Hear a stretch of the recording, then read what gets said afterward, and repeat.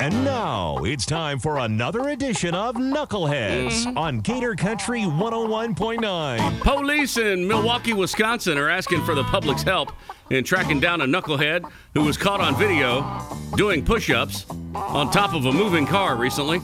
Oh, my. The video shows a man climb out of the passenger side window in the rear and then onto the roof of the vehicle, where the shirtless man then does push-ups while tooling down the road. Has anyone seen the guy who was swimming in the Bass Pro fish tank? Because this sounds like him. This sounds like the same kind of idiotic behavior. Trying to go viral. It's stupid nonsense. It's the thinning of the herd. Just let him go. Let him do the push-ups. Go for it. Are the ladies impressed with that?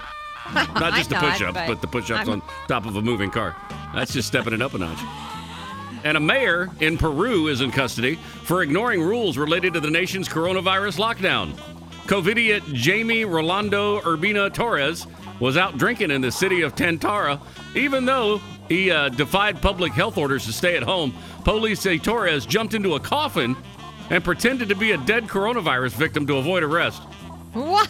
Officers still managed to bust the mayor and posted a picture of him in the coffin online.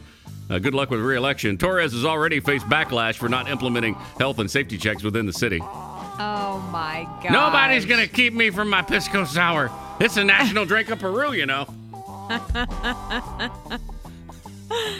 Careful what you wish for there, buddy.